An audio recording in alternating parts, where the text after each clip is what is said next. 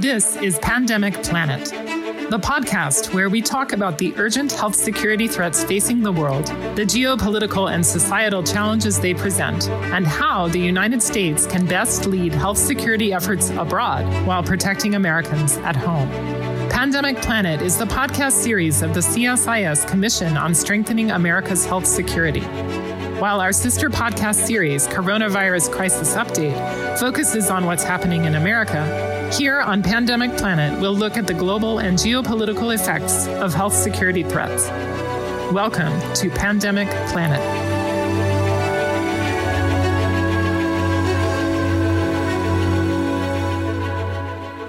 Hello, and welcome to a new episode of Pandemic Planet, a podcast from the CSIS Global Health Policy Center. I'm Catherine Bliss, a senior fellow with the center, and I'm joined today by Dr. Asaf Bitan, assistant professor at Harvard Medical School and the Brigham and Women's Hospital in Boston. Asaf is a primary healthcare practitioner and serves as executive director of Ariadne Labs, a health system innovation center associated with both the Brigham and Women's, as well as the Harvard T.H. Chan School of Public Health, and which is focused on saving lives and reducing suffering by creating scalable solutions to improve healthcare delivery at the most critical moments to people in the United States and around the world. And I should also add that Asaf is a member of the CSIS Commission on Strengthening America's Health Security. Asaf, welcome and Happy New Year. Well, thank you so much, and Happy New Year to you and your listeners. Thank you. So we're here today, January 4th, 2021, to talk about primary health care and its relationship to health security, particularly global health security. But I think it's fair to say that primary care is not always an obvious focus of analysis for people who work on issues related to public health emergencies, pandemic preparedness, disease surveillance, outbreak response, etc. In fact, the CSIS Commission, in its first incarnation, didn't explicitly focus on primary care at all. So I'd like to start by asking you to tell me about your intellectual and professional journey working on these issues. How did you find yourself attracted to primary health care and deciding to specialize in this field? Well, I started my interest in health and global health during and after college, where I worked in the Samoan Islands, both in American Samoa and in the independent country of Samoa, on issues related to public health, especially around the rise of non-communicable diseases in low-income countries, and why in particular the Pacific region and Samoa in particular had such high rates of obesity and diabetes. And so I was doing work in public health, and we were doing a set of longitudinal studies and looking at the relative contributions of environmental and genetic factors to these various non-communicable diseases. And I found it fascinating, and I found it important. And I also remember working in villages in which we would hike up a mountain and do our research with Samoan public health nurses, and then see enormous care needs, enormous primary care needs, enormous secondary care needs, and a feeling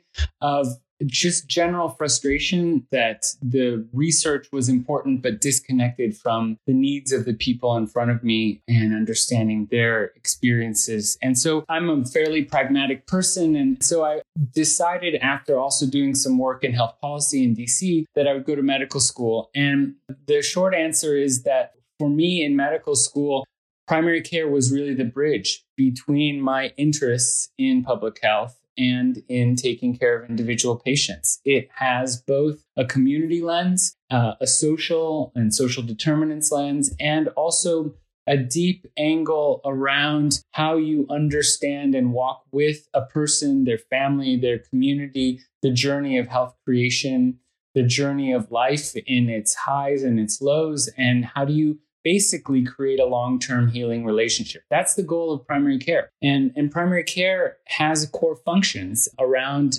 access and continuity, comprehensiveness and coordination. And when those functions are met, individual health improves, community health improves, and actually health systems outcomes improve.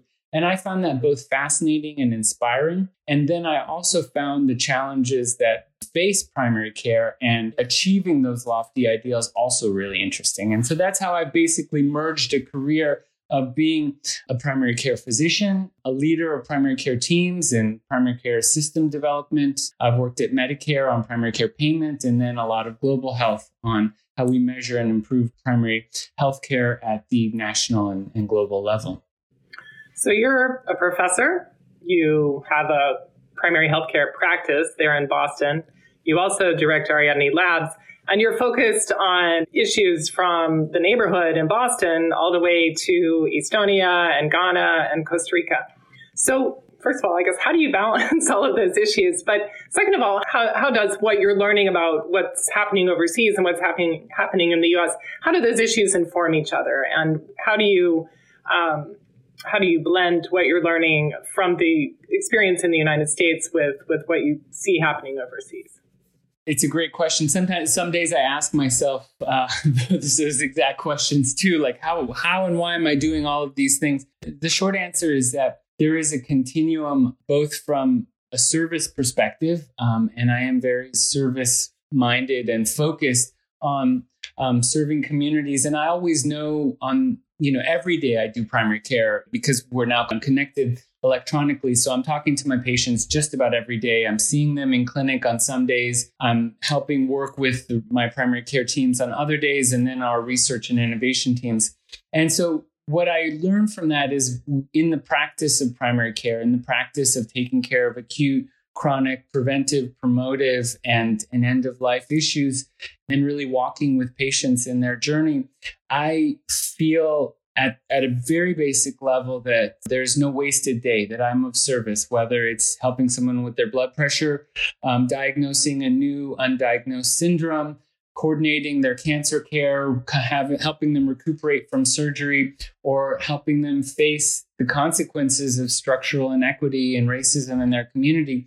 That is deeply gratifying work. It's work that's done over time. It's not the heroic, you swoop in like you're in the ER and save somebody. You do save a lot of people. In fact, our impact is great, but the work is slow and sequential, and it informs our other work at all levels. What we learn from working in a neighborhood informs our ability to say something cogent and helpful and relevant on a national and international basis. What countries that do primary healthcare well, like Costa Rica and Ghana and Estonia, teach us about the ways in which they organize, finance, and deliver care are very translatable to many of the issues that bedevil us in the United States. And so I like spanning that continuum. I'm a generalist by trade and practice. I try to think and act broadly and borrow from disciplines. And I do really enjoy and find deeply resonant the connections between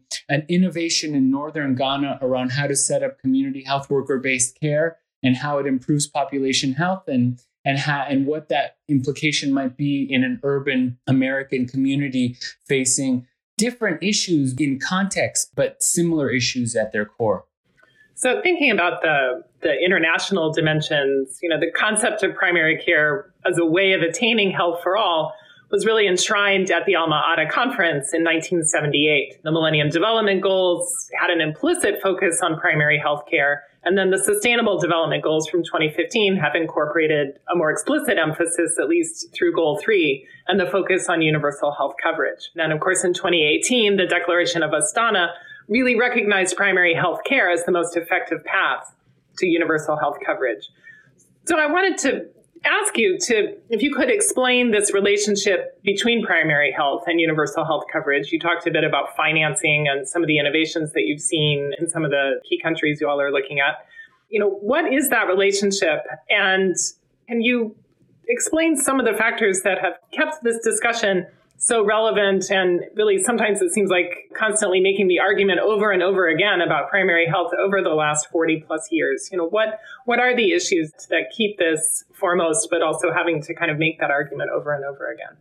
Yeah, primary health care at its core, and as it's been redefined by the Astana Declaration of 2018, is really about the intersection of three important areas. It's the intersection of the delivery of essential primary care and public health functions in an integrated way. And that's what we generally think about as primary care. Those primary care services, clinical services, community health worker services, preventive, promotive services. But how we get from primary care to primary health care is really engaging two other big areas. Number one is engaging the intersection of the delivery of those services with other multi-sectoral policies and actions that promote health. And in the third part, how we engage and empower people and communities in the delivery, receipt, and promotion of healthcare. So that helps to expand the field of view from just how do we have a clinic with four walls that delivers some blood pressure and immunizations and coordination of care, which is critical, to what are the policies set forth in a community and in a country to promote or not promote health across sectors, and how are communities engaged or not engaged, empowered or disempowered to create health. We have as our base with the Sustainable Development Goals, universal health coverage. And the connection between universal health coverage and primary health care, you can start to see when you take this broad view of what primary health care looks like as being a great overlap with each other. You can't really have universal health coverage without good primary health care, and you can't really have good primary health care without universal health care coverage. By that, I mean, there has to be an equitable distribution and access to, at very base, avoidance of catastrophic financial burden due to healthcare needs. And that's where universal healthcare coverage comes from.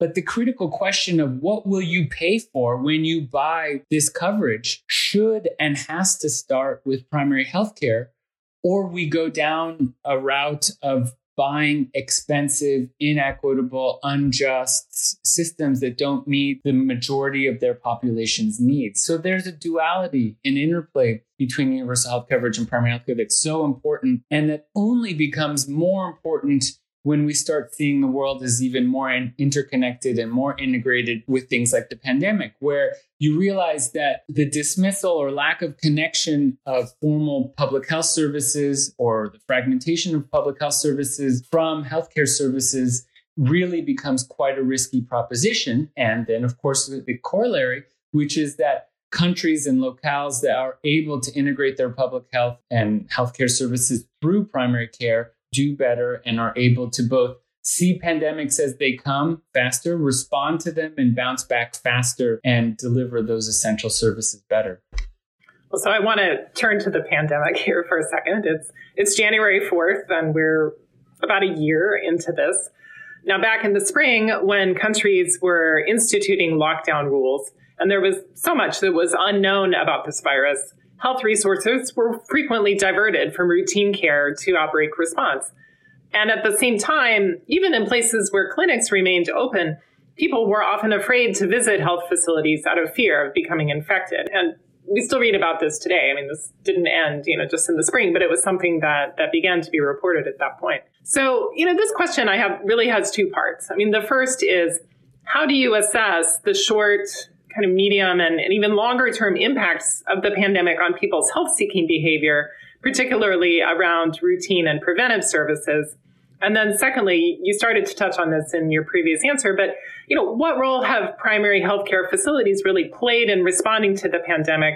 Do you see that as we look ahead, there will be an even stronger case to be made for the connection between primary care and health security? Yeah. So a huge set of interrelated issues there. And the good thing is we now finally have a little bit of data to sort of match some of our conjecture. So in terms of the impact globally that we've seen on healthcare service use, both supply and demand, we have better data supply, but of course they're intimately related. So the WHO had a survey of over 100 countries in the fall, looking at the continuity of essential health services. And what they found is that in over 60% of countries surveyed, outpatient services had been suspended or significantly limited, whereas only about 8 to 12% of emergency services had been at the same time. And within the outpatient services, the biggest drop-off that was seen, in which almost half the countries said that all services were at least partially or fully disrupted, were in non-communicable disease control, mental health. And then third to that was in reproductive and maternal child health. And so what we see is sort of systems that grind to a halt, especially in the delivery of non-communicable disease care, chronic care. Chronicity can be both for non-communicable and communicable diseases. TB and HIV delivery programs get disrupted. And we see, of course, emergency services generally, privileged. And that on one level makes sense. But on another level, I think that there's buried in there a real risk. And we're starting to see the unfortunate fruits of that risk, which is that it's been true for many, many pandemics that as many or more people are harmed, suffer, or are killed by the disruption in essential services. I don't like using the word basic because that implies simple, stupid, routine. Turns out like the greatest causes of disease, morbidity, mortality are basic things like blood pressure control and malaria and diabetes and other things. Now, they're not all that basic, but they're essential. And when those essential services do get disrupted, people die and suffer unnecessarily. And we're seeing that. So one statistic that I think really sticks in my mind is the Gates Foundation has estimated that take one key immunization, which is DTP, diphtheria, tetanus, and pertussis, a critical immunization. Happens in the first year of life. You need 3 doses. Within 25 weeks of the start of the pandemic, 25 years worth of progress around the world in attaining better coverage of this essential trio of vaccines was lost. So before the pandemic, we were at about 84% coverage. 25 weeks into the pandemic, we were down to levels of coverage that we hadn't seen since 1990, like in the 60s and 70%. That is a knowable, massive dividend of negative health results that we will be seeing for years on end due to that disruption of services. And it highlights the fact that, yes, we needed to respond to COVID, PPE, hospital-based efforts, but the idea that the response has to be predicated on building ventilators and ICU teams at the expense of all of these essential services is where things start falling apart. We've seen it in the US. We know that 40 to 50% of chronic and preventive services have been disrupted in primary care. There's a huge backlog of preventive services and people not seeking care for key new diagnoses. And we'll be dealing with that backlog as we already are for the next few years. So do you see any kind of, silver lining at all in the experience of the pandemic in terms of, being able to maybe make an even stronger case for that connection with health security? I mean, do you see people talking in this way, or is that something that you think will come kind of later after the dust has settled, so to speak? As an interminable optimist, I always see the potential for crisis to breed opportunities, as everyone seems to talk about. But in it, all joking aside, there are huge opportunities here that really we would be wise to listen to. And I think they fall into 3 big areas. The first is this pandemic shows that this artificial distinction that we, especially in high-income countries like the US, have between public health functions and healthcare systems, those connections information-wise, delivery-wise, service-wise, we set those distinctions up at our great peril. The good thing, the opportunity there is that we already have a ready mechanism of connection between our strong inpatient healthcare systems. We do rescue really, really well in the US. We rescue, it's incredible. I could tell you stories of so many of my patients that once they've gotten to the hospital, incredibly sick with COVID, like absurdly sick, our ICU systems are incredible. And yet, we still do not have basic PPE distribution to community clinics. We still do not have basic information flows, both for COVID surveillance, but also for vaccine delivery and plans for vaccine delivery that if we had a functioning connection, a bridge between public health and healthcare systems that primary care could play, it would serve us so well. I think the second huge silver lining that we've seen from the pandemic is that we've understood that we can deliver care differently in a fast and effective way nearly overnight. And that's not just with telemed and virtual care, but with all sorts of new mechanisms of care delivery, such as home hospital. The idea that you could take a 4th of medical admissions and safely treat them with the right care teams at home, thereby reducing the burden on hospitals and letting them care for the sickest patients. And then finally, I think that the lesson inherent in all of this is really around investment and what we prioritize for the future. Do we want to prioritize rescue functions only?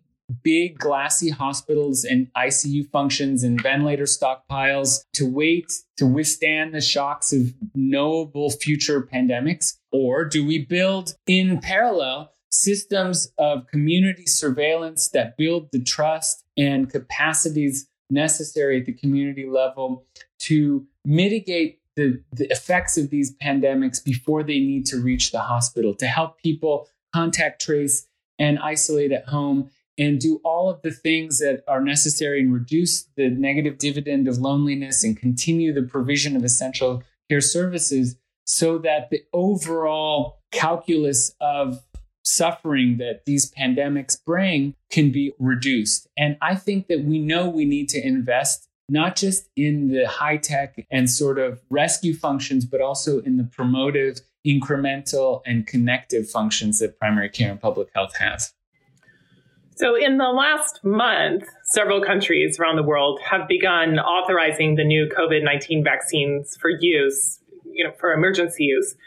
Here in the US, policymakers have fretted about vaccine hesitancy on the one hand, and at the same time, the demand would outstrip supply. Headlines this past weekend emphasized that while the vaccines are now available here in the US, they're not being distributed quickly enough, or there's confusion. People are trying to get on websites that are crashing. They don't know where to go, et cetera.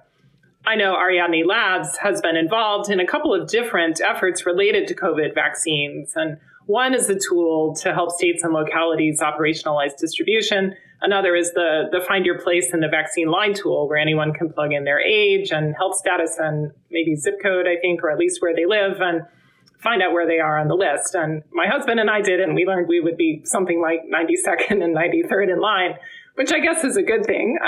It certainly helped us set our expectations about when we'd be likely to get shots, when they're available here in DC. But my question here has to do with some issues you've already raised here about helping the public, whether in the United States or elsewhere, be informed about health in general and COVID vaccines in particular. And, I just would ask you to say a bit about the role of primary care in not just treating patients, but educating patients and the community at large about health and vaccine issues, and the ways in which situating care at the community level helps to build trust in the health system and in vaccines.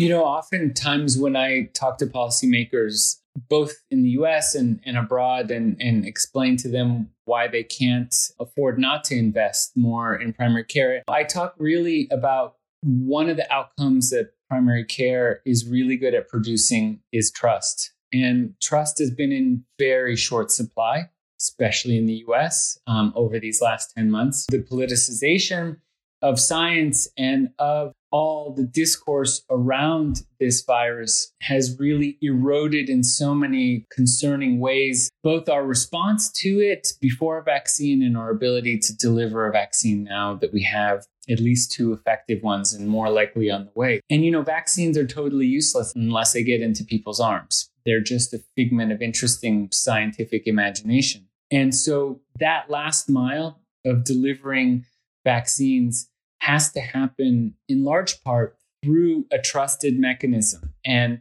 you can have public service campaigns and you can have celebrities and politicians get the vaccine, and that's helpful. But most people that have hesitancy, and hesitancy is not always a bad thing. People have hesitancy for lots of reasons. And most ways to get past hesitancy is not just through shoving information in people's faces. It's through getting your questions answered by someone or some people whom you trust. I've been part of a national weekly survey of both patients and primary care physicians, and patients say that amongst the top group of any professionals that they trust is their primary care team on issues of vaccines and lots of other areas. And so if we want to deliver this well, we have to both figure out the logistics and, quite frankly, see this as a 24/7 operation that we need to invoke the Defense Production Act and see this as our great calling of a nation, public and private sectors coming together over these next 6 months and doing everything possible, including Sundays and weekends and late at night, to get this done through a coordinated mechanism that honors our federal, state, and heterogeneous structure of healthcare and public health. But we can do this, and we can do it through effective channels like primary care that already have that dividend of trust built in and are ready to spend that currency to explain to people why this is important, why it's not, why their fears are not going to be met, and why this can help them, their families, and their communities be healthy, get back to work, and get us back to whatever normal-ish life exists in the future. That has to be a campaign that cannot just be outsourced or sort of fragmented to one sector or the other. It has to involve one of the few remaining areas of non-politicized trust, which is primary care. It's not going to only be in primary care. It can be delivered through pharmacies. It can be delivered in stadiums through mass vaccinations. But a large part of the work, especially to the people who need this the most, the people with multiple chronic conditions and who live in environments of crowded housing, that's going to require that connection that 70% of people in the US have, which is to their primary care providers. So as you think back over the past year and look ahead another 10 to 12 months or 18 months into the future, what are the kind of one or two innovations in practice that have emerged really out of necessity in the face of the quarantines and lockdowns that you hope will stick around for the long term? I know you've mentioned some about telemedicine and home hospital care. Are there one or two others that you hope will stick around? And, I guess I would ask you to consider, as you think about your own practice as a primary care physician, how do you see your approach to patient care and the work that you all are doing at Ariadne Lab, thinking about these issues in a systemic way? How do you think some of these issues will change for the better as a result of the pandemic?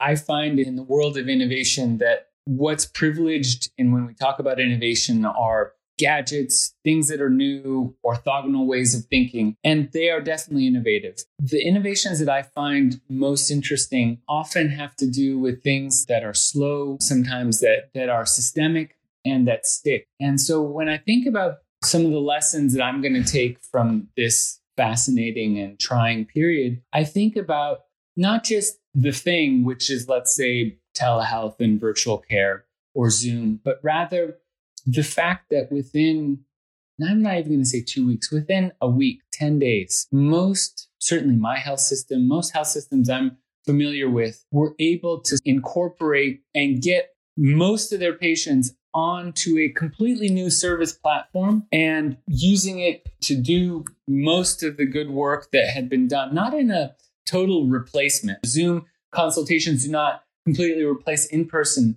But, in medicine, in primary care, we've been spending the last 10 or 15 years kind of having these really boring and maddening debates and discussions about why we couldn't do more online or more telemed or more, it always had to be a 15 or 20 minute visit coded the certain way. You wait an hour in the waiting room. And, within a week, it changes. If we can capture that ability to cross sectors, do what's necessary and do it quickly into so many other areas that ail our health system. And, we've seen incredibly heroic work. Hospitals transform themselves into COVID wards, stop elective surgeries nearly overnight, restart them in the summer, catch up backlogs, get cancer therapy to the people that need it, even in the midst of COVID. There's incredible systemic process ingenuity in that's never going to be contained in a gadget or gizmo, but that is world changing. And so if I think about the things that are most inspiring to me in primary healthcare, it's those countries like Costa Rica and Ghana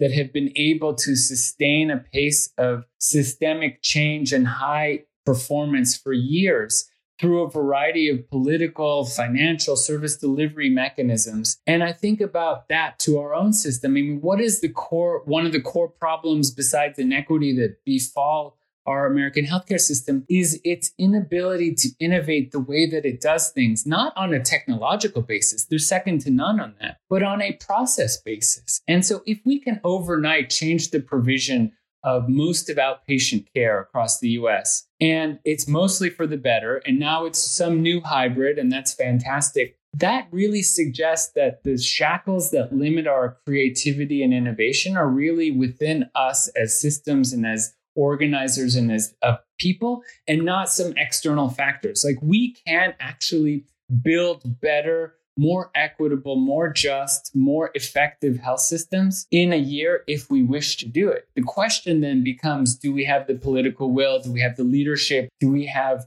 the ideas and the creative spirit to do it? And I find that actually very exciting.